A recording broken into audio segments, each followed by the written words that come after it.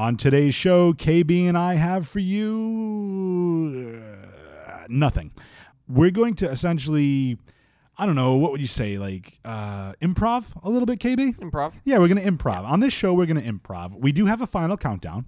KB and I are both going to rank our top 5 favorite TV shows that are no longer on the air. But other than that, we're going to just have some conversation. Let's introduce ourselves to our audience. Let's see what did we grow up on that? What did we geek out about when we were kids, when we were growing up, when our adolescence, young adulthood, all the way till now when we're old dudes, all of that and much, much more. And we're going to call this the spitball version of Free Your Geek. Get your geek on. By the power of Grayskull.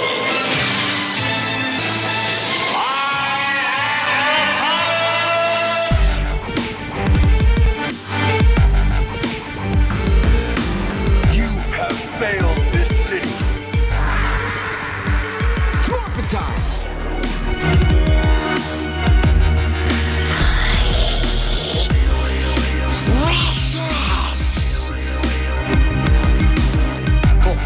Cool. Winter is coming. Finish him. Fatality.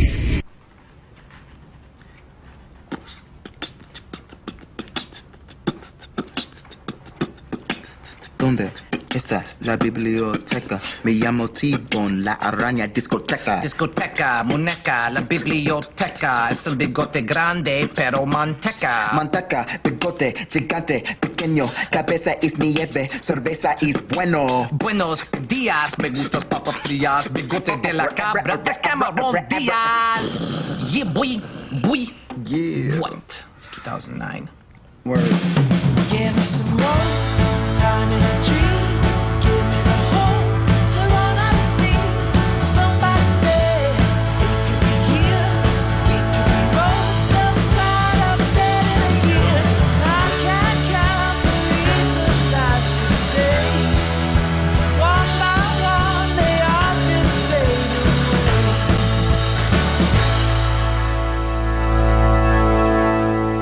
away. And welcome to the next episode of Free Your Geek. I think this is episode 10. Yeah. 10. 10 already. 10 times. I don't know what that means. What's up, everyone? I think I'm kind of loud, so I'm gonna bring my voice down a little bit. It's smooth it's like smooth. a jazz. Hey, how's it going, folks? Yeah. Barry White on. I don't know what's going on. This is Jay Free. He is KB. Say hi. What's up?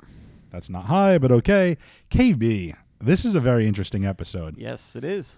You and I, professionally, have a lot going on in our real jobs. Yep. This is done for fun. We don't get paid for this, so No.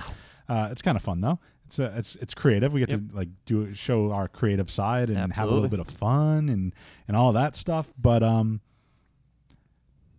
we have real jobs, and it's getting a little hectic right now for the both of us. So we said, let's not necessarily get into a specific format for this show. Yeah. Let's keep it very, very light. Let's keep it conversational. Let's not worry about doing a bunch of industry news and segments and all that stuff. We still have a final countdown, though. Yep. Can't wait for that. Yeah, it'll be good. KB and I are going to be ranking our top 5 favorite TV shows that are no longer on the air. So not, old TV shows that we kind of either grew up with or that influenced us or that we just really enjoyed from back in the day that's not on currently. So it's really a nostalgia type of episode. And the thing I thought about, and KB kind of thought about it too, and we discussed this, but this is our 10th episode. Our viewers, or I keep saying viewers, you would think after 10 episodes I'd realize that we don't have viewers. You're still using your hands a lot too. Yeah, well, that's okay. I'm talking to you. I'm Italian. I'm Portuguese. It's what I do. So our listeners don't necessarily know who we are. Like there's some that are our friends, obviously, but we have other fans, and not only in Massachusetts where we're recording this, but throughout the country. Outside the country, and they might not know that much about us. So I figured let's let everyone kind of into our lives a little bit. Who are we? What do we like? What did we grow up with? I know I mentioned on a couple of podcasts with myself specifically what I was into growing up, but I want to expand on that a little bit. When we say that word nostalgia, it's kind of at the heart of being a geek, because I think everybody, all of us as geeks, grew up with something that created passion in us, and that Very true. and that nostalgia of thinking back to those first things that you geeked out about, the first things that got you hooked on a particular whatever it is you like to do. That's what being a geek's all about. So nostalgia is, I think, it's where it starts. It's probably it's a very important part of us. Yeah, things that are nostalgic have a very important place in your heart and memory. Yeah, the what do you want to say? The sentiment of it, the sentimental value. Yeah, Sentimental value. that's not a bad way to look Yes. at it, because again, it's that passion that makes you a geek. Whatever you a geek out for, like whatever you decide to be a geek for, and that again, geek is a negative term. Usually used in society. And it shouldn't be. And it shouldn't be. It's whatever you're passionate about. So we're going to talk about what we were passionate about growing up, what made us, quote unquote, geeks for certain things. And, pretty much for the listeners of the podcast, they know that I've listened to previous episodes. It's going to be a lot of superheroes and comic book stuff, obviously, but there's going to be other things that we're going to talk about. And Jeff too. likes turtles. I do like turtles. I love turtles. Yes. I like turtles. Are you sure that clip wasn't from when you were a kid? That would be hilarious. Like if it was like literally a Jay Free clip that was found on YouTube. Yeah. Basically, what I did was I found a time machine and I, gave it to my younger self, who then went to the future and recorded that once I don't even know how to get that. That's like all Back to the Future stuff that's hurting my brain. So KB, let's start with you. Let's Okay. start with you. Let's take us back to when you were a little KB running around. Yep. What were some of the first things that you remember that kind of like hooked you, like passion? Like what did you love? Like what was it about? What are you passionate about when you were let's go back 6-year-old KB. Yep. Okay? Yeah, so 6 I was I'm trying to think of around what year it was when I was 6. Yeah, so it was like early 80s, like early to mid 80s. Okay. So Transformers and G.I. Joe was like the mainstay of everything. Like Turtles and stuff came out a bit after. But Transformers, I think, was probably one of the first things. And Voltron. Voltron was another thing. Those things were the first things that really resonated with me. Growing up, my grandfather had owned an appliance repair business. And even from like preschool, he would take me with him. And he would have me help him like build like or fix like washing machines and dryers and stuff. So Transformers were like just really, really that kind of thing of like, oh, I can not necessarily take something apart and put it back together, but transform it into something else and put it back together. So it was like kind of like this thing of like, this is so interesting. This is so I just had this passion for transforming the toys as well as watching the show. But that's what you were saying with your grandfather, appliance repair. Yep. You're seeing how things fit into each other and combine like how together. parts fit So together. something like Voltron or Transformers would be right up your alley. Exactly. So, and then seeing the show, and then that was one of the first animated movies that I actually seen in the theater as well, was the Transformers movie. Okay. So that really hit me, hit home for me. And G.I. Joe was the other big thing. Like, I was a huge Joe fan. Like, I don't talk about it that much because I kind of faded away from Joe, as I got older. But as a kid, God, I had like every Joe toy under, you could think of. It's funny you say that because speaking of grandparents and G.I. Joe is something. Now, I'm a little bit younger than you to the listeners. Yep. Couple years. I was born in 1982, so I'm 34. I was a big fan of G.I. Joe growing up when I was probably about 7 or 8 because before school, I used to watch the cartoon. My grandmother used to take me to Raynham and to the flea market, and like every month we'd go, and every month she would buy me a different vehicle. Yes. And it was amazing. I still have them in my parents' attic. And G.I. Joe I was a huge collector of the toys. I probably didn't have as many as you. When I was really collecting G.I. Joes, it was like when they were doing all like the... They were fading a little bit. Yeah, they were doing like, the Echo Joes, the ones that are fighting for the economy, and they'd have like the slime changing colors. Like when I was into it, it was, straight up, Cobra Commander and Destro and those characters. Yeah, my time was more like when they were expanding, like they had the whole ninja line, and then they had Storm Shadow, they had Snake Eyes, but then they had like Nunchuck and Quick Kick. The G.I. Joe with the Kung Fu grip. Yeah, but those not like the big ones. They were like the small, but yeah, they were all like ninja specific, ninja themed, and it was like they were going over like they were doing different branding. So ninjas on their own are very. It's something that really hits geek culture a lot. because there's ninjas in all kinds of different formats. I mean, you think about, so we went from like Joes to Ninja Turtles to Power Rangers, right? And it's all kind of the ninja fighting kind of thing. You know, No, I agree with that. I mean, because in any type of type of geekery, pop culture, whatever, you know, ninjas have a prevalence. I think that's a word everywhere. Comic books, Daredevil, The Hand, Yep. you know, Ninja Turtles, as we talked about, G.I. Joe. You know, the only thing that really there hasn't been a Ninja Transformer to my knowledge, but there probably has been at some point, probably the newer generations, but you know, the older pretty generation, much anything that involves some type of conflict or physical fighting. Yeah. There's going to be ninjas involved at some point. And that was also a thing back then, like growing up with that stuff, where it was a lot of emphasis on violence on TV for children, like in the 80s and 90s. Oh, well, if kids see that in a cartoon, they might imitate it, or if they see that on a show, they'll imitate it. Which is why G.I. Joes used lasers Yep. instead of bullets. Yeah. Red and blue lasers from Cobra and the Joes. Transformers was the same way. You had like blue lasers for the Autobots. I think it was either purple or red for, it was red for the Decepticons. So, yeah. So yeah, it's kind of I understand that, but it's like I don't have to worry about, like, as a kid, you're like, what is seeing a gun, like maybe the violent aspect of it, but I'm not going to be like, oh, I'm a kid and I'm going to go get a gun, because honestly, Maybe wrestling was more dangerous because it's more of an innocent thing. I grew up on wrestling. That's one of my So things, how many wrestling accidents did you have just playing around? Two. Really? Two, and both caused by my father, believe it or not. Because my father and I, when I was a little kid, my dad and I used to watch it, and I'd try to wrestle him, and then he'd put me in the Boston Crab, and he would hurt my back because my dad's a jerk. Did you have what were they? The wrestling buddies? I never had the wrestling I buddies. I think I had the Warrior. I had my buddy, I remember my buddy. but then I got freaked out by Chucky and Child's Play, and What about more of the? Did you have any of the not as popular toys that you can remember that you really liked? Like I have a bunch of them I can remember. I can't remember the names of the brands, but yes, so like absolutely. there used to be this thing called Mask, where it's like these vehicles. But I think that's kind of popular still, no? But not to the extent of everything else that we see. There was something called Dino Riders. It used to be like these dinosaurs, and they used to have like all this armor on them, and they used to walk around and stuff. Then it had a show for a while. There's another show called Rock Lords. They're like Transformers, but Yep, rocks. I remember those. I had some of those. Yep, those are cool. And the second version of the GoBots, the ones that were just Never different. collected GoBots. Yep, it was almost like the generic Transformers thing.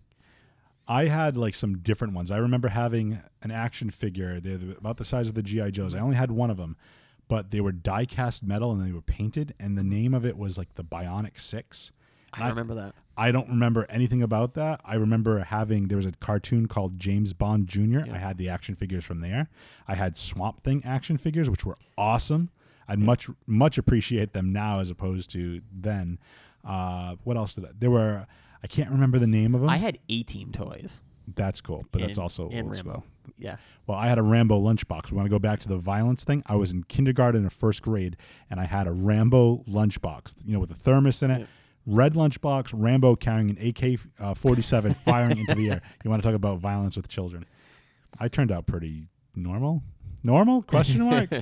But yeah, other things I had, I don't remember what they were, but they were like different animal like toys. They were like probably like a half an inch to an inch tall tops, and there was like different. I remember I had a turtle. It was a black skinned turtle with an orange uniform, and he had a green claw, and they each had a decal on them, and you used to rub it, and it was almost like it would show you which allegiance they were, and I think there was like 3 or 4.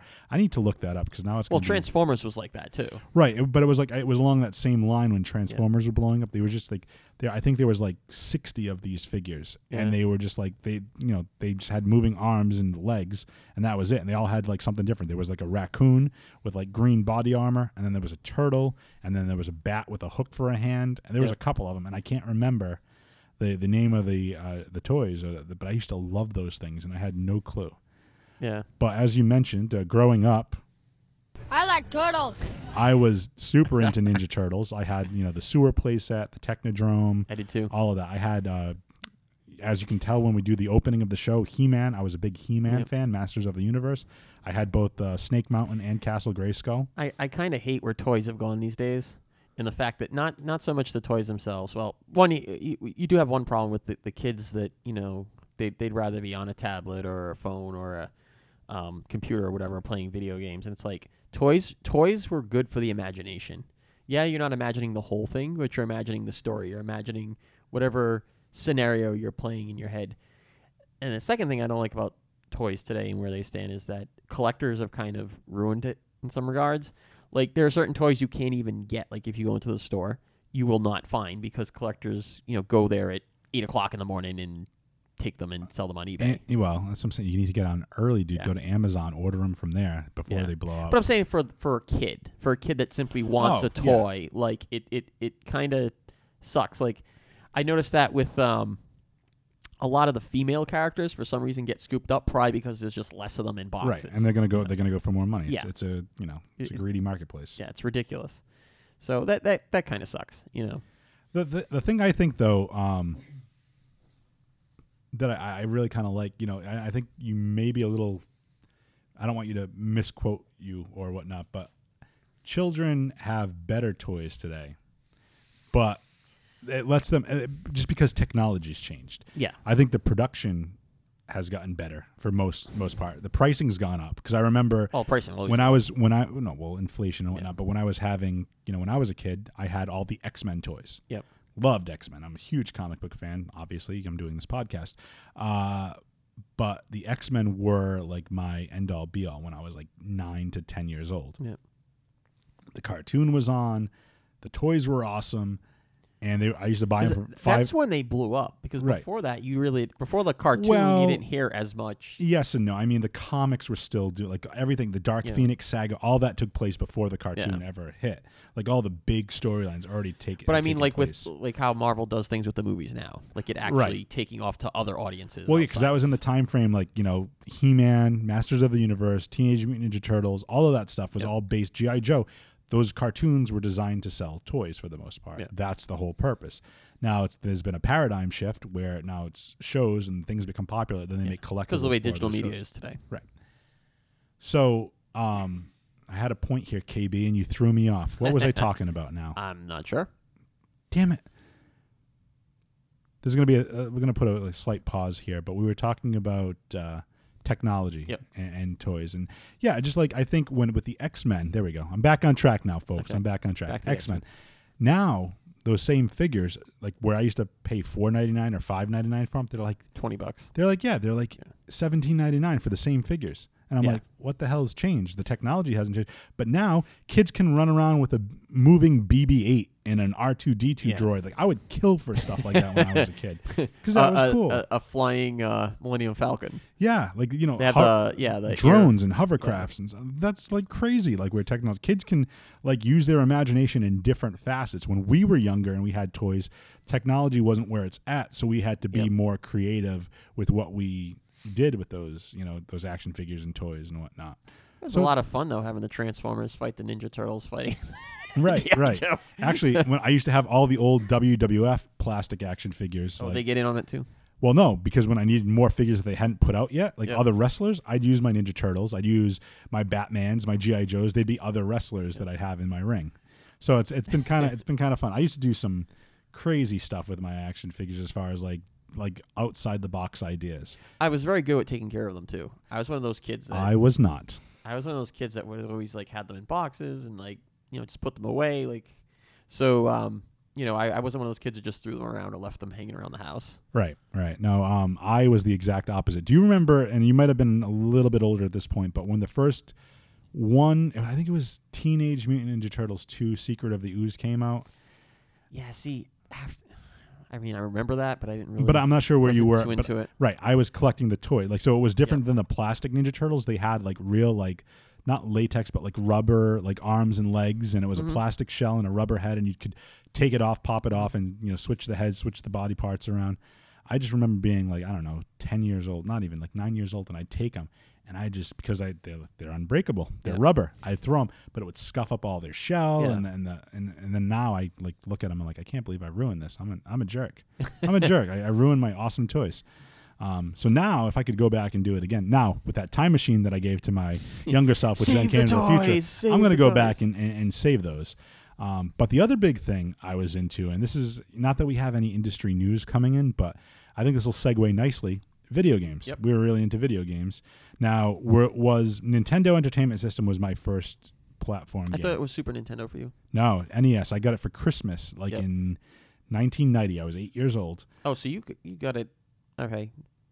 Did you get it like right when it came out? Like I did? Roughly. It was like probably Near like the a year year. Because after? I think it came in 89 or 80. Yeah. I don't know specifically, but yeah, it was like 1 or 2 years after. Because I got the Super Mario Brothers with it. The Super Because it Mario actually Brothers game. took a little time for it to catch fire, because you have to remember, well, not they have to remember, but from that time, I do remember that when it first came out, there was the Rob the Robot version, where you had Rob the Robot, and you could only play like this one game. Or No, guess you I didn't played have games that. I had See, Duck Hunt. So Duck that was Hunt like and the year Mario before. Brothers. Yeah, like that family, when they called it the Family Entertainment System, that's when it was Duck Hunt and the gun. and Then yeah. that was when I Yep. picked it And up. That's when I got it for I think that's Christmas. when I picked it up too, but I did have friends that had that other system, and I remember looking at that robot being like, what the hell But is did that you ever thing? play like Atari or anything prior to that? Or was Nintendo your first one too? I played. I didn't own an Atari, but I played it. Like I had some uncles that had it from my cousins and stuff like that. So I had played it. I wasn't unfamiliar with video games, but Nintendo was that was the big draw for me as well. So because Very remember I was cool. only like about 3 years older than you. Okay, so you were like 10 or 11 Yeah. at that point. Yeah. Okay. So that's even more of a time to get into it. No, that's awesome. And that is what we're segueing into now, since Nintendo was both of our first Yep. consoles. KB, you want to hit them with the news? Yeah. So I actually tweeted this today on the Free Your Geek. Free Your Geek is on Twitter, by the way. Yep. Follow us on Twitter, and we'll plug it again, but Free Your Geek at Twitter. Absolutely. So Nintendo announced today that they are releasing a mini original Nintendo. Going to be out, I think they said November 11th or 14th, something like that. I Mid-November. believe it's the 11th. Yeah, mid-November. You're going to have 30 games included, built into the console. It's in high def. I don't know if Yeah. they've released all the specs. Like if They haven't it's- released the specs, but it's going to have an HDMI Yep. output. It's going to be $60, Yep. and it's going to be 30 games, including, I believe, Zelda's on The Legend of Zelda's all on there. of the great games are on it, like Excite-Bike. Metroid. Even Is it there Tecmo are Bowl supposed to be on there? I don't know. I know the Super Mario Brothers are on there. Mario's on there. I think it's 1 through 3 that's going to be on there too. But Super the regular Mario Brothers is on there as well. Gradius. So they did pick some like more fan favorite kind of games that weren't but as more popular. but more Yeah. Nintendo specific with Yep. the Nintendo owned characters as opposed to like Yeah. other licensed characters. Yeah, like for Metroid, Double Dragon too. Double Dragon's going to be I saw that. Yep, that's on cool. there. So that's cool. I don't know exactly how the whole thing's set up, like if you can expand on this or what. But And it's not the same size as the original no, NES. it's like half the size or something. yeah, it's like that. a half or a quarter of the size. It's like a mini. Yeah, because I doubt it actually has a cartridge. No, it's thing. all going to be it's all digital. Well, think and- about where technology has Yeah. gone since like the 80s, like the mid well, to late 80s. the reason why I was saying that is because I know like Nintendo, they've been talking with the NX that there was a rumor that they're going back to cartridge, or that might even be official. I haven't read up on it in a while. Wow. Yeah, Why would they go back to cartridge? I don't know, but the rumor happened where I guess there was some circuit boards or something or processors that are being ordered that are specifically used for cartridges, and Nintendo I guess showed up on some invoices at one of these big companies, and it got out, and I guess so they might be using cartridges in the next system. So that's interesting because I'm by no means a technical expert. But that's a step back as far But as I would how you think like about it. storage-wise on a cartridge, you wouldn't be able to like even like when we went from cartridge to like CD and disc well, and then think about it. But how big? But think about a micro SD. True, you're right. You're absolutely right. You know what I mean? Like, Technologies changed everything. and Nintendo's the company that will that they will they'll go out of their way just to do something different sometimes and test the market, and they've done that time and time again. So it doesn't surprise me. That's very cool. So yeah, that's the big news. If we did have like an industry Yeah. news thing to share, like not that we want to go too 'Cause video game It's heavy. but exciting because if you nostalgia. Yes, nostalgia. If you own like a Wii U right now, you can download all these games for a few bucks a piece. But most people do not own that system. And Nintendo's made tons of money off these games now over the years, like just with the Wii, the Wii U, they made it all, oh, now you upgraded to Wii U, so now we have a more graphically appropriate version of the of the system. So That's actually really, really cool. And again, from the nostalgia kick that we're Yep. doing, Nintendo is coming back, I believe November 11th, I Yep. believe. Nintendo is coming back with an HDMI. So it's essentially integrating the technology of today with the nostalgia of the past, No, and you're going can't to be wait. able to play 30 Nintendo games, original NES games, now in HDMI, and I think that's pretty cool. Yeah. It's coming back. Speaking of coming back, we're going to take a break, and we'll be back after a word from our sponsors. Are you ready to upgrade your office space or living area for an affordable price? Stop by Pachico's Furniture, where you can expect a delightful shopping experience, all while saving you some of your hard-earned money. Pachico's Furniture specializes in used furniture, antiques, jewelry, electronics, video games, Blu-ray, DVD, musical instruments, and much, much more. Whether buying or selling, we strive on being Fall River's finest secondhand store. Pachico's Furniture is a family-owned and operated business located on 663 Bedford Street, formerly Billy's Cafe, in Fall River, Massachusetts. Come on by, you'll be pleasantly surprised.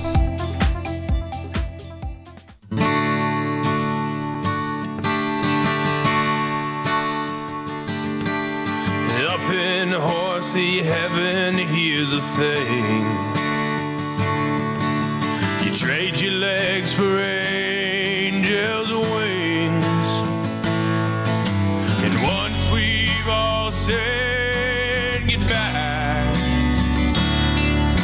you take a running leap and you learn to fly. Bye, bye, little Sebastian. Miss you in the saddest fashion. Bye, bye, little Sebastian. You're 5,000 candles in the wind.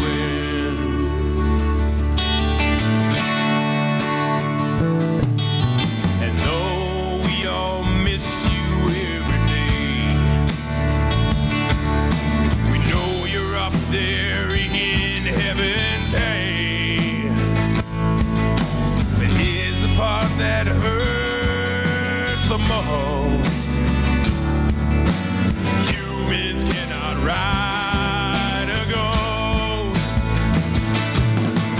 Bye, bye, little Sebastian.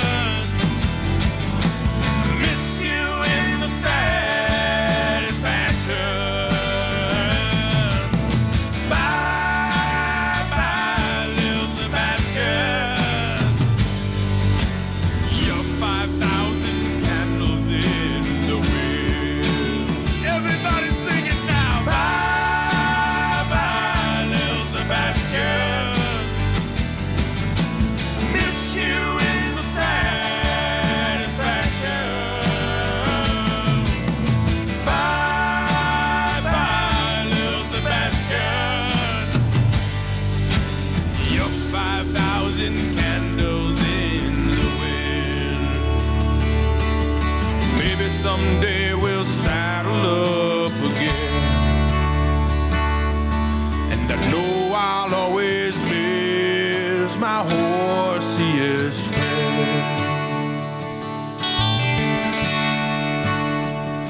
Spread your wings and fly. Spread your wings and fly. Spread your wings and fly.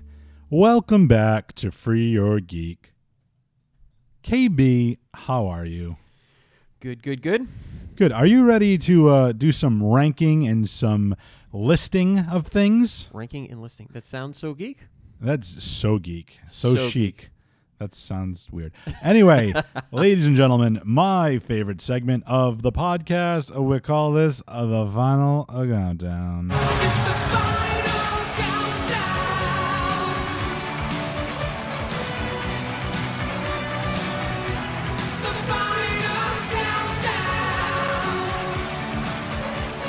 What is it?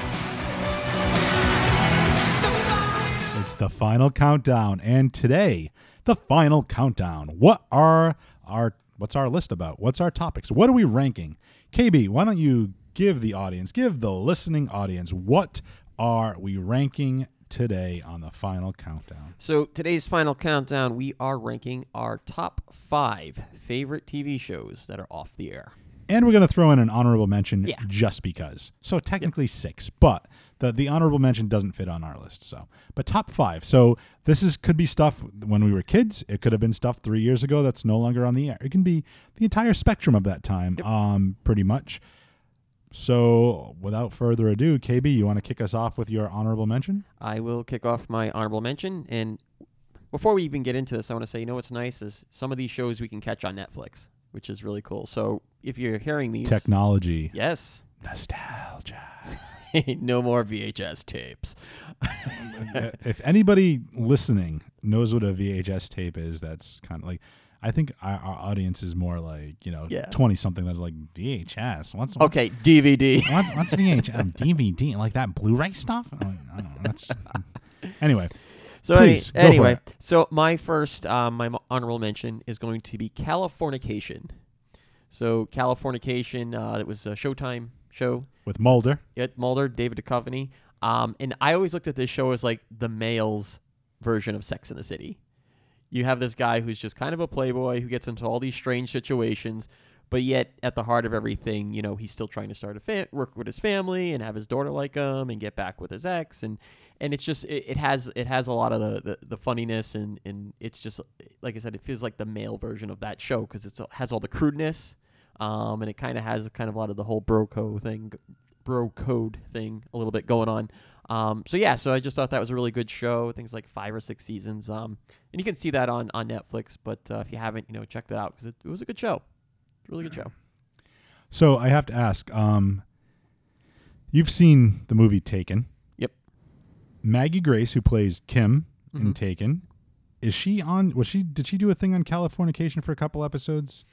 I think she did. I'm pretty sure because that's a nice segue to my honorable mention. My favorite show of all time isn't even on my list. Okay, this is my favorite show of all time. And you have to explain this. You're talking to me about this. The reason it's not on my list is because I think, and I'm going to have some naysayers that know the show and either they love the ending, they hate the ending, but my point is with this is that the series concluded. I couldn't think of them continuing on past their season based on the storylines that they were telling. So my honorable mention is Lost. So I think they wrapped the show up not nicely. Some people are going to argue back and forth. I liked the ending personally. I can understand people that don't, and that's cool. Other people, I was reading an article actually today that said they were in purgatory the whole time. No, dumbass. They were never in purgatory. You need to pay attention. And it was a show that you had to pay attention. You'd meet secondary characters and tertiary characters that would have important parts to the story. It's not a show that you could just, click on and after missing 4 or 5 episodes and be right caught up. It doesn't work that way, dude. It's a very much a serialized show that you'd have to follow episode to episode, and I loved the storytelling and the arcing and the character development in that show. It was a show I remember talking to when I was talking to some people about it, or because I did watch it too. I didn't watch it as faithfully as you did, so I caught up on all of it on Netflix, and I just the show could be confusing at times for people. Like if you missed an episode, sometimes you're like, well, what the hell's happening? But that's what going back to that whole geek thing about what they're passionate. Like I was hardcore into Lost, reading blogs, watching, weekly, and then, what's going on? What are some of the theories and catching up on that? And you're reading all the theories and everything. It was crazy. Insider notes. And Maggie Grace was on the first few seasons of Lost, which I believe she was also in Californication. But I could be wrong on that. But Lost is my honorable mention. I just think what they did was groundbreaking. Yes, she was 10 episodes. There you go. See, I kind of know what I'm talking about, even though I never watched Californication. So there you go. But yeah, Lost was just to me a great show about characters, character development through the flashbacks. It was groundbreaking. The pilot of Lost was, I think at the time, I'm not sure if it's still the same, but it was one of the most. It was like they had the budget of like a movie type of thing. It was like the highest. Who, in your opinion, is the biggest star to come out of that show? Now? Yeah, like after that show. I'd say it's a toss-up. There's people are still doing shows, but I think Evangeline Lilly. Okay. Kate, because she was in The Hobbit. She was in Ant-Man. She's going to be in the Wasp in the next Ant-Man movie. I think she was the biggest, but also Michael Emerson, who played Benjamin Linus. He was in another show that lasted a number of seasons, Person of Interest. Trying to think. There's been a couple of other actors. Nestor Carbonell, who played Richard Alpert, was in the Dark Knight movies. But Lily's the one that really Evangeline Seems to Lilly, I have think, the is the one. Unless career out of it. Yeah. Ian Somerhalder, who played Boone, was doing Supernatural. Yeah. I think Supernatural for a while, or no, Vampire Diaries, No. not Supernatural. Vampire Diaries. So, I mean, there's been other It just surprises me just because that show had such a talented cast. It did, but I mean, you also have to consider that some of the cast was already popular from other shows. Like they brought in, I can't think of Michelle Rodriguez for a while. Michelle Rodriguez, Dominic Monaghan, who played one of the hobbits in the Lord of the Rings trilogy, and then this was his next thing. And he did a couple other things. He's got a reality show now and stuff. But, I can't think of the actor's name, and I'm going to be raked across the coals for this. But the guy that played Desmond is on the 100 now on the CW. So there's a couple of good like people that have still come out of Lost and done more shows, but. To me, I mean, and I'm not sure if you know this, Michael Keaton was actually supposed to play Jack. Really? In the pilot, and they were going to kill off Jack. And the whole idea was they were going to follow this guy around, you were going to get behind him, and then they were going to kill him off at the end of the pilot, saying anything can happen on this island. And the network execs, I believe, said you can't do that. You can't have the audience get invested in somebody and then kill them off right away because it's going to make them not trust you. So they changed it around a little bit, and where Kate was supposed to become like the leader and the person that everybody turns to, they kept Jack around, recasted it as Matthew Fox, and then he became the de facto leader of the show. Anyway, that's a lot about Lost. Yeah. I'm going to talk about it in another episode because I can talk about this all day. But in the interest of time, let's go to number 5 on our final countdown. KB, what is your number 5? My number 5 is Weeds. So Weeds was, and everybody's familiar right now because Orange is the New Black is like kind of the hot thing on Netflix right now. A lot of people are familiar with that show. So it's the same writer who wrote Weeds, who basically is responsible for, Orange is the New Black. So this show to me was it was different. It was comedy and drama just built into one. The story is about basically like a close to middle-aged housewife who has a few kids. And one day the husband gets hit by a car, and not hit by a car. He has a heart attack while they're jogging with one of his sons. And to support her family, they live in this little suburban community. And it's one of those, those prefab communities where every house looks the same. Everybody drives the same car. It's a gated kind of thing. And so to make ends meet and to keep their lifestyle, she starts selling weed. And then, as she's selling weed in this community, things get out of hand. There's a lot of good characters. Kevin Nealon from Saturday Night Live played a good part. Doug Wilson is like her pothead accountant who's always kind of like getting her into trouble and getting her out of trouble at the same time. And what's kind of nice is towards the end of this show, unlike a lot of shows that either kind of ends abruptly or just ends with a little story, they actually go I think it's something like 15, 20 years into the future to see where they're at and what they did with their lives. So it was kind of a cool little twist. So that was a really good show. Definitely suggest checking that out if you haven't seen it yet. That was my number 5. Cool. My number 5. My list is going to be, I think, greatly different than yours.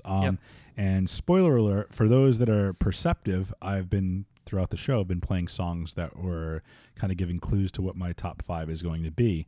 I haven't played a song for this episode yet, but my number 5, Buffy the Vampire Slayer. Spun off from the movie somewhat.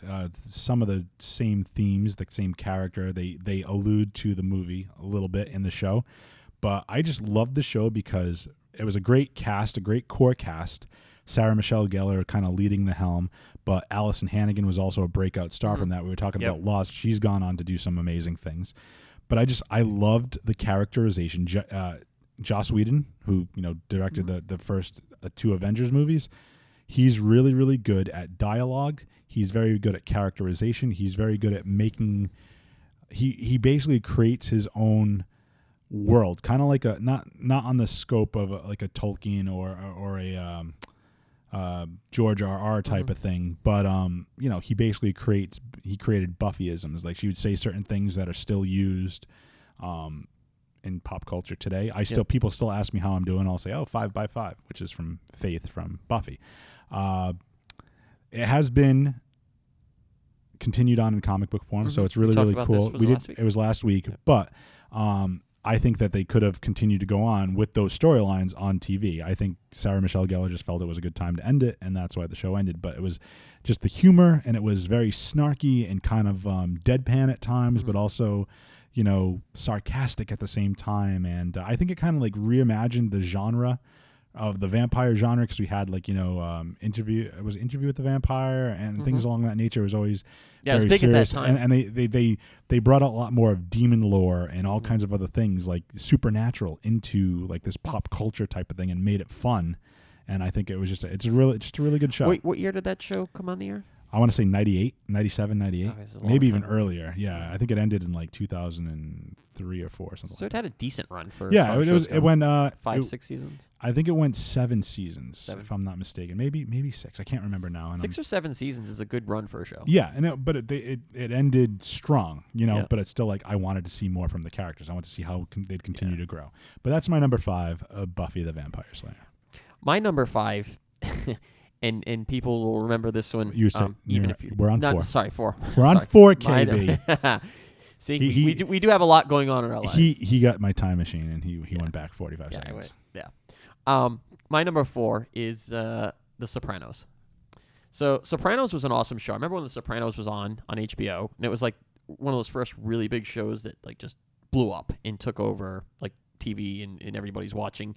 That show to me the just the whole Italian mafia thing, and it wasn't done from the perspective of like real life mafiosos like you were seeing in a lot of the mob movies at that time, like Goodfellas, Henry Hill.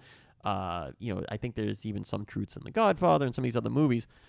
This movie was like fictional, but it was more modern and real to what goes on, you know, in the Jersey Mafia. And just the character play, Gandolfini as Tony Soprano and Lorraine Bracco as Dr. Melfi. Like those conversations that they had were just it was just great acting, great story, just great things to just grab onto. Gandolfini, this rough gangster, is so soft inside, but at the same time also just brutal, and just seeing his character. And I remember Gandolfini was basically saying that like one of the things with that show is that, you know, people would actually, it's one of those characters that's so well known, Tony Soprano, that people would, you know, think he's like really Tony Soprano or a real mob guy, and you know, and that obviously wasn't the case. And a lot of my favorite actors came out of this show. Michael Imperioli, who's been in a ton of things, Goodfellas, a number of things. Tony Cicero, Tony Cicero has been in some things. Most recently, I think Family Guy when he was the dog Vinny for a couple episodes, and then Dre DiMatteo is one of my favorite actresses. I really like her. She's in another one of my shows on my countdown. So it was a really good show. It was great up until like the 6th season, and they started kind of started to fade away and fall apart a little bit.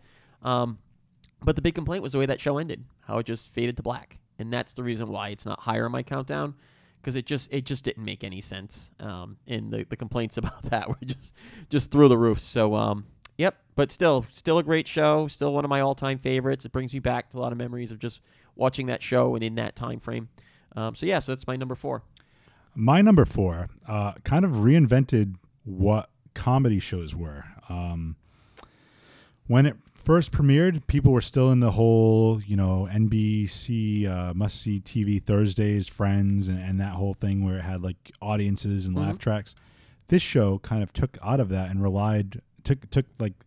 reinvented the genre in the sense that it took away the audience, it took away the laugh track, and it led to the writing, just you understanding how funny and awkward it was. It was actually a spin-off from a UK series from Ricky Gervais. So my number 4 is The Office. I mean, who doesn't love Steve Carell as Michael Gary Scott? Super awkward. It did the talking heads camera thing. I quote, like I can actually give you a quote, like every day in my life I'm quoting something from The Office or some type of video that I'm pulling up.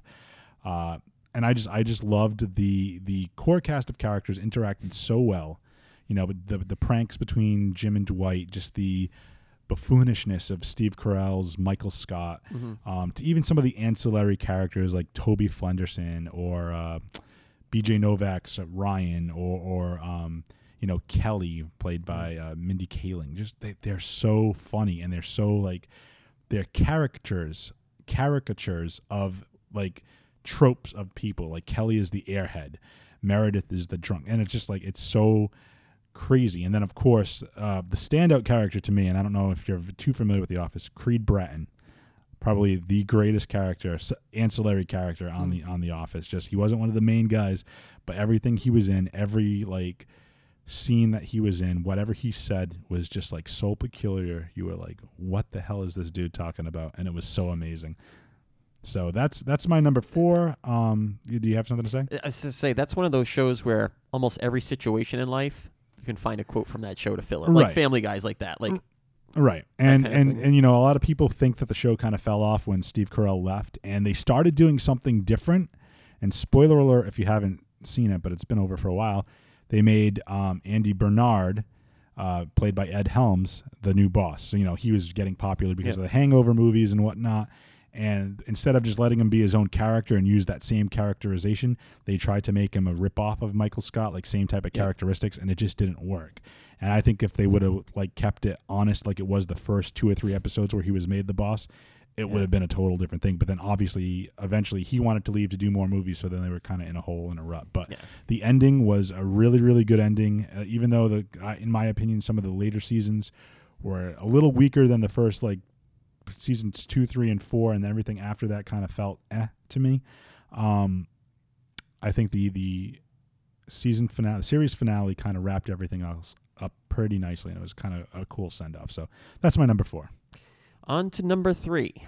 My number 3 is a show that was very popular, but oddly, I feel like it's a show a lot of people either just forget about or they don't know. I went off the air a couple of years ago. It was Falling Skies on TNT. I've never even heard of that. Falling Skies was an amazing show. And again, so a lot of people that watch, you know, late night TV actually missed this show. It went way under the radar. It was so awesome. So basically it's about aliens taking over Earth. It has, I would say this, if The Walking Dead is too much for you, because for some people The Walking Dead, the zombie thing, it's kind of too much for them. This show is like an alternative because it has like the same vibe of these aliens are taking over the world, and it is a band of people who are in the 52nd Mass, but the war is so bad that eventually it's civilians joining this group as they find people and stuff, and it's the same thing. They're in a sense of like they're always on the move, trying to find cover, avoiding being detected, and the show gets really, really good as they end up starting to work with the aliens, and we come to find out that there's like 2 different races of aliens. So they're working with one race to defeat another. And Noah Weil, he basically did all the work on this show. I think he created it and produced it. He's done a few things with the show, but he was the star as well. Oh, okay, so Noah Wyle was the star. Noah Wyle, yep. So he was the star. So it was just a really good show, and definitely check it out. It just was one of those shows where he has his name is Tom Mason, and he's basically like a history teacher. And he's the one who ends up basically at some point, and I'm giving away little spoilers here, but he becomes like president of the United States because that's how bad everything is.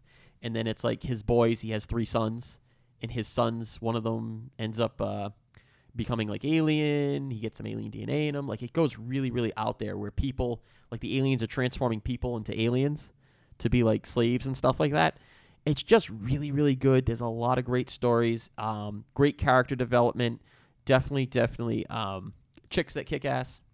There's a couple of them. It's just one of those things. Like I said, the show just went way under the radar. And if you haven't seen it, like just give it a chance. Just watch like an episode or 2, and you'll probably be hooked. So that's my number 3. My number 3 is another comedy, which kind of, if The Office was more awkward comedy, this comedy was more meta. It was more like you have to know pop culture and whatnot, and they're just poking fun at other comedies, other movies, other TV shows, other tropes and situations, and they just go on one level higher than that. And my number 3 pick is Community. I never seen that show. Community is such a great show. The What first network was it on? NBC. It lasted on NBC for a couple of seasons. There was a hashtag for a while that so again, how meta it was. One character, Abed, really liked this TV show called The Cape. It was a superhero TV show, and The Cape was kind of like an allusion to Community itself, like an example of, because people were like, oh, well, the ratings aren't great, but it's really good, and it's surviving by the skin of its teeth. And then one of the other characters, played by Joel McHale, Jeff Winger is the character name. He goes, that show's never going to last. And Abed, Danny Pudi's character, goes 6 seasons in a movie. So then that kind of became the mantra of Community, even though it wasn't getting the ratings of saying 6 seasons in a movie. They made it 6 seasons. They made it 5 seasons. I want to say 4 to 5 seasons. No, they did 4 seasons on NBC. Season 5 was on Hulu, and then season 6 was on Yahoo Screen. And now Dan Harmon, the creator, is thinking about doing a movie, but only if he can get the entire cast together. But it led to, I actually played the intro to Troy and Abed doing the Spanish rap at the beginning. Oh, that's what that was from. With the and then they did the intro to the actual TV show, and it's so good. So to give a quick synopsis, it's about this one guy, Jeff Winger, played by Joel McHale, wants to hook up with. He basically is a lawyer, gets disbarred because they find out that his degree is actually fraudulent. So he goes to a community college to get his law degree to go back to being a lawyer. He's trying to hook up with every chick he sees for the most part. Finds this really cute blonde who's in his Spanish group, or Spanish class rather, and to try to bed her, he says, "Oh, I'm great at Spanish. I'm actually having a study group." So he's thinking she's going to be the only one there. She brings other people from the class. They form their little study group, their community, and it's just as the season progresses, it gets so funny. There's one, and to give you an idea of like the meta humor in this, season 1 they make mention of. One of the girl that Joel McHale's character, Jeff Winger, has a crush on, her name is Britta. He starts dating a teacher instead. She refers to Britta in season 1 as Beetlejuice. Season 2, they're throwing something happens where they're all mad at each other, and they have to, just to prove that they're not stealing anything, they have to strip down to their underwear.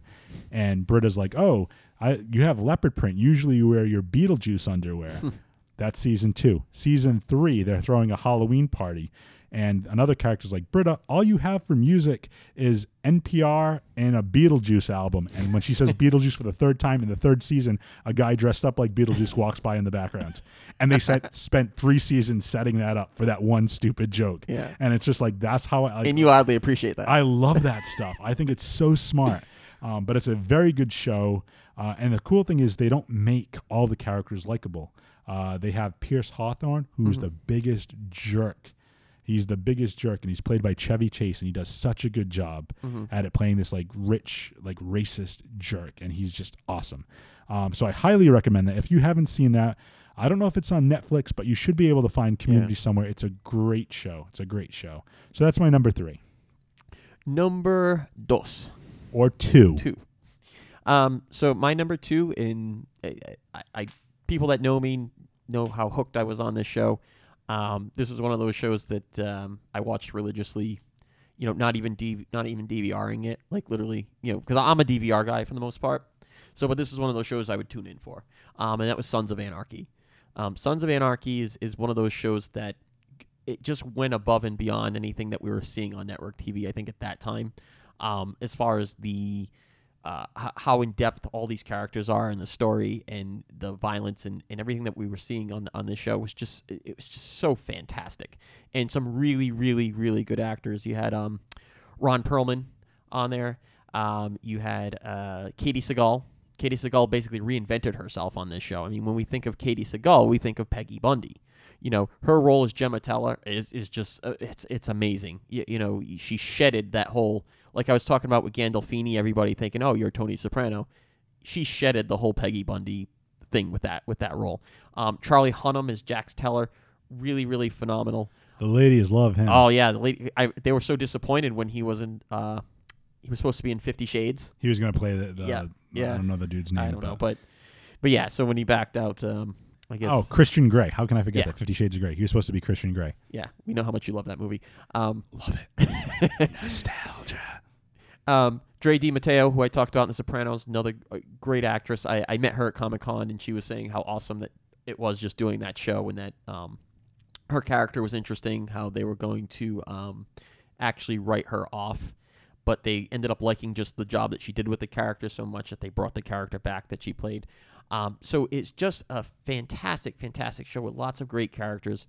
I can't even go into specifics. It's kind of like a modern-day Hamlet on steroids, where it's so intertwined, like everything's so intertwined, and just so many episodes where you're just sitting there in awe of like what just happened, or they tap into some real emotions with some of these killings and cheatings and all this stuff. So definitely check it out if you haven't.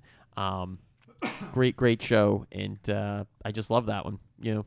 So that was my number 2.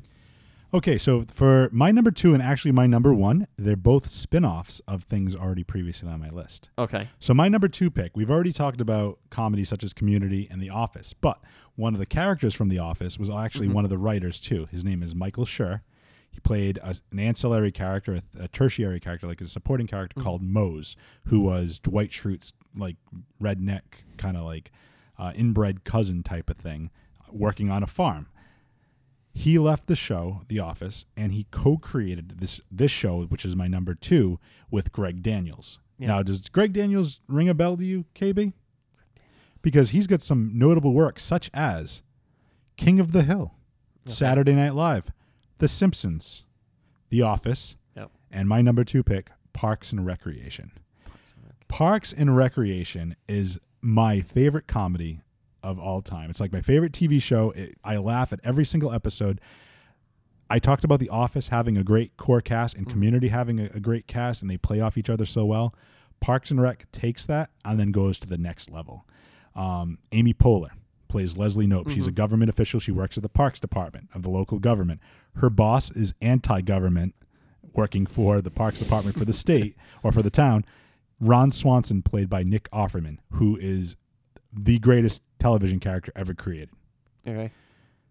Aubrey Plaza is in it, who she's doing movies now too, but she plays this kind of like this, not an emo, but kind of just like I hate everything, so angsty, and she plays this intern.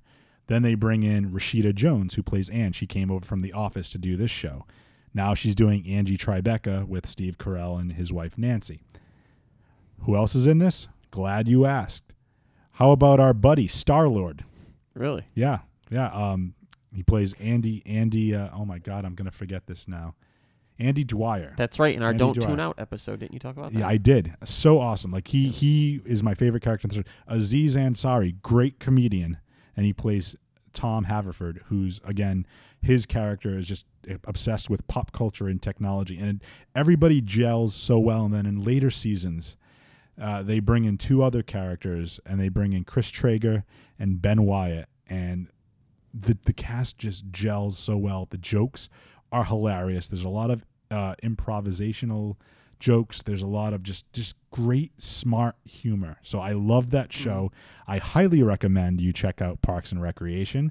I believe that's on Netflix right now. But that's my number 2, Parks and Rec. I believe it ran for 6 seasons. Cool. On to number 1. So my number 1 is a show that was on, God, was it the early 2000s? Rescue Me. And Rescue Me, if you're not familiar with the main character, is Dennis Leary, played basically Tommy. And Tommy is a balls-to-the-wall firefighter who has gone through. What was interesting is, this show was out, after 9/11, and it was talking about post 9/11 and what the firefighters in New York were dealing with in post 9/11. And Dennis Leary was like the perfect guy to play this part, because he shows so much emotion. He can play the drunk. He can play the good father. He's a great stand-up comedian. If you haven't heard his stand-up, and he just brings so much emotion to this part that he played. And Tommy Gavin is probably the most badass dude. Like if I had to have one person's like balls, so to speak, to be as ballsy as Tom. Gotcha. I thought you meant no. Tommy Gavin would be the man. Here's a guy who just like jumps into buildings could be ablaze, and he jumps in saving kids. He anything to save a life is what he does. But at the same time, he's battling with all of his post 9/11, stress from losing his cousin, his brothers, losing his wife now because of that stress and turning to drinking. And it really showed this great picture of what some of the emotion that some of these people were probably dealing with, and how it carries on, and how it just didn't just impact them, it impacted the people around them. And the comedy is great. Like, the comedy is fantastic, so you have like this drama with this comedy with a lot of action and suspense from the firefighting. The characters gel off each other. I'm not going to go into all the characters because there's tons of them. But it's just all really good. It's very there's a lot of sex going on. Like, it's just a very, very active show. It keeps you on your feet, keeps you on your toes. You're constantly just can't take your eyes off it. And that was a show I couldn't even DVR back then because we didn't really have it. I had to tune in every show and watch. And that show got rave reviews. It was just absolutely fantastic. And Lenny Clark, I don't know if you know who Lenny Clark is. He's a famous, well, probably like not a comedian, but probably a B-list comedian. But he's really, really funny. I know him and Larry were at a Sox game a few years back, and they were just having fun at a Sox game in the booth. That's the Red Sox, folks. Yes. I forget that we have fans all over the place. You said that we have people outside the U.S. that I know. listen to us, so I know. we got to specify. I got to specify that. So so that's the Boston Red Sox game. So he was doing comedy like just live, kind of in the booth, just talking shit and just putting on a show. He's also a good writer too. So he if you haven't checked out his book, he has a book, Why We Suck, which is I've read that book. It's actually really good. It is really good. So he's a really smart dude, and he just created this great show, and it was fitting. The show ends where it starts, in a way. So it starts with him talking to rookies coming in, and what they expect out of them, and all those realities. And it kind of ends on a similar note, which was kind of cool. A show starts on this note and ends with that same emotion, that same power that you felt at the beginning. So definitely check it out. Definitely one of my favorite shows. So that's my number one. Okay, my number one is related to my number 5. So my number 5 was Buffy the Vampire Slayer.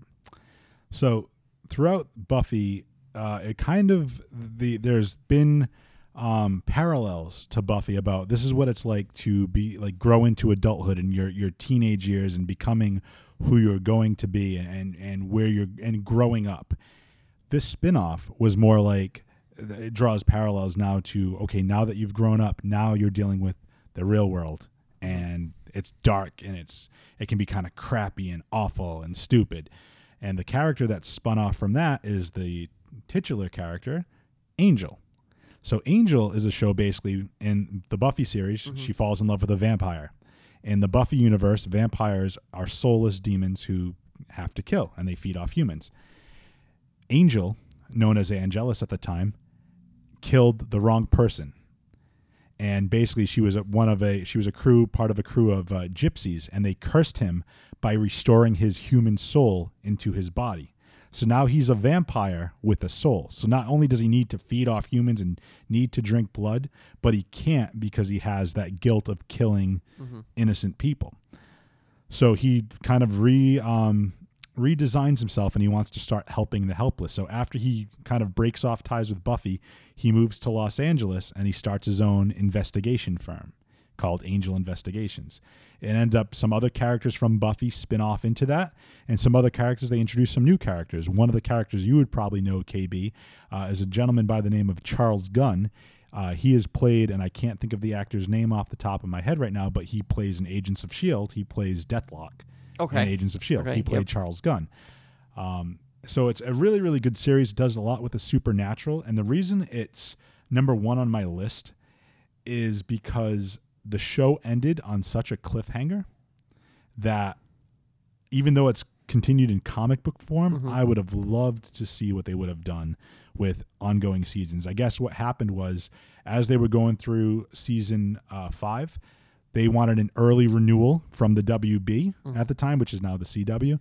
The WB said, we can't guarantee you that, and then they ended up canceling the show. So when they wrapped at season 5, they had to wrap up the show without going to season 6. It continued as season 6, as we mentioned in last week's episode, in comic book form, but I would have loved to see what they would have done. So spoiler alert if you haven't seen it, but what happens is Angel and his team discover that they find the people that are responsible, this whole underground Illuminati crew that are responsible for bringing about the next apocalypse into the world, and they decide to take them out in one fell swoop to avert the apocalypse, the next apocalypse coming to the world. So as they do that, the other people in charge, the ones that are essentially organizing these, decide to strike back, and they send Los Angeles to a hell dimension, and that's where the series ends.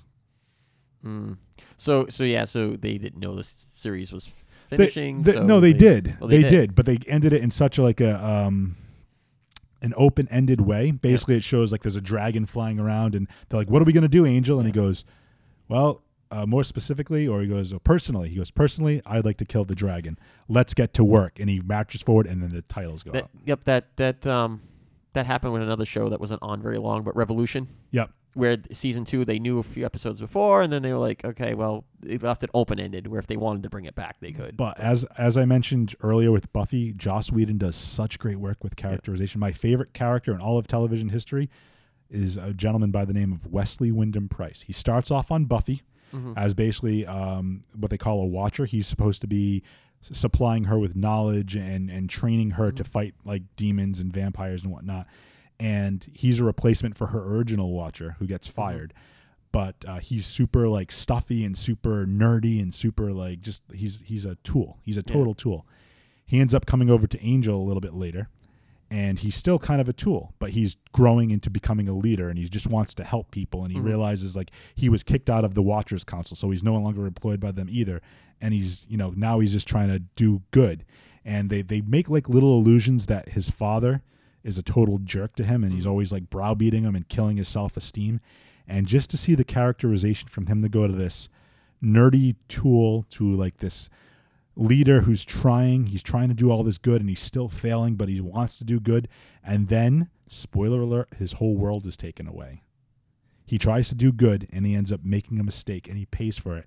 And then it just turns him so cold that he becomes almost like a Punisher type of character. Like, I don't give a crap about you anymore.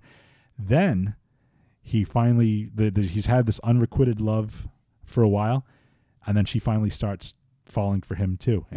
With this girl, not with Buffy. It's a character by the name of Winifred Burkle. She's been on a couple other things too, but she's Amy Acker, amazing actress. She's on Person of Interest now too. Falls in love with her. As soon as they start dating, she's taken from him and she's killed.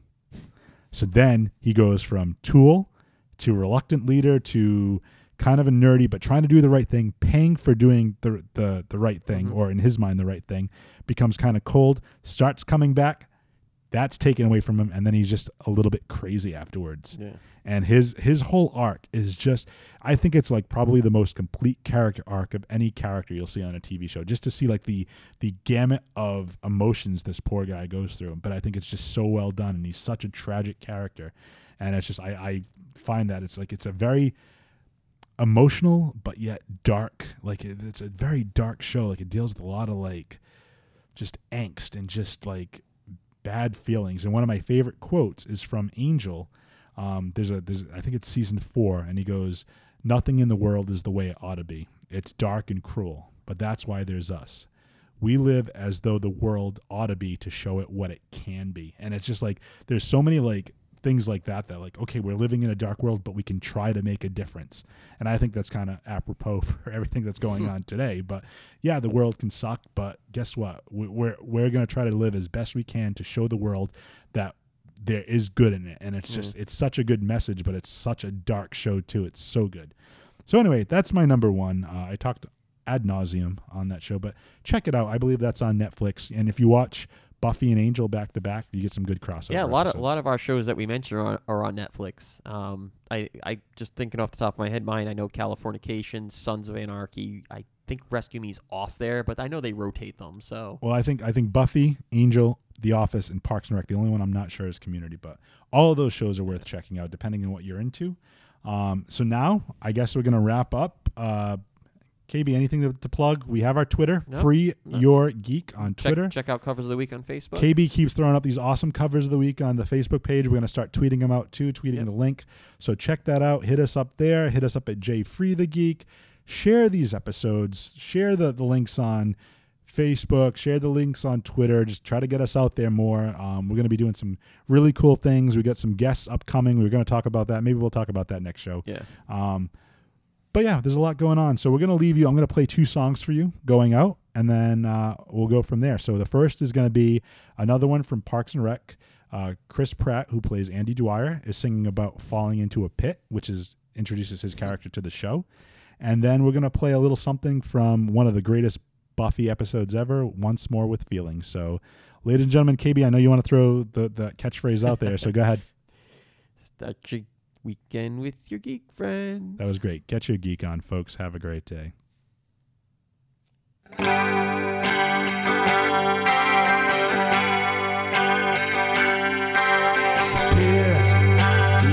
wasn't in the pit. You weren't in the pit. We all weren't in the pit. The pit. I wasn't in the pit. You weren't in the pit. We all fell in the pit. The pit. I fell in the pit. You fell in the pit. You were in that pit. Oh, the pit. I fell in the pit. You fell in the pit. All fell in the pit. Sometimes life's gonna get you down. You ain't around running, nigga. Look around. You think about love, but you're standing in the pit. Sometimes life's gonna get you down. You ain't around running, take a look around. You think about love, but you're standing in the pit. The pit. Well, I wasn't in the pit. You weren't in the pit. You're filled in that pit. What a lot of fun. You guys have been real swell. And there's not a one who can say this ended well. All those secrets you've been concealing, say you're happy now. Once more with feeling. Now I gotta run. See you home in hell.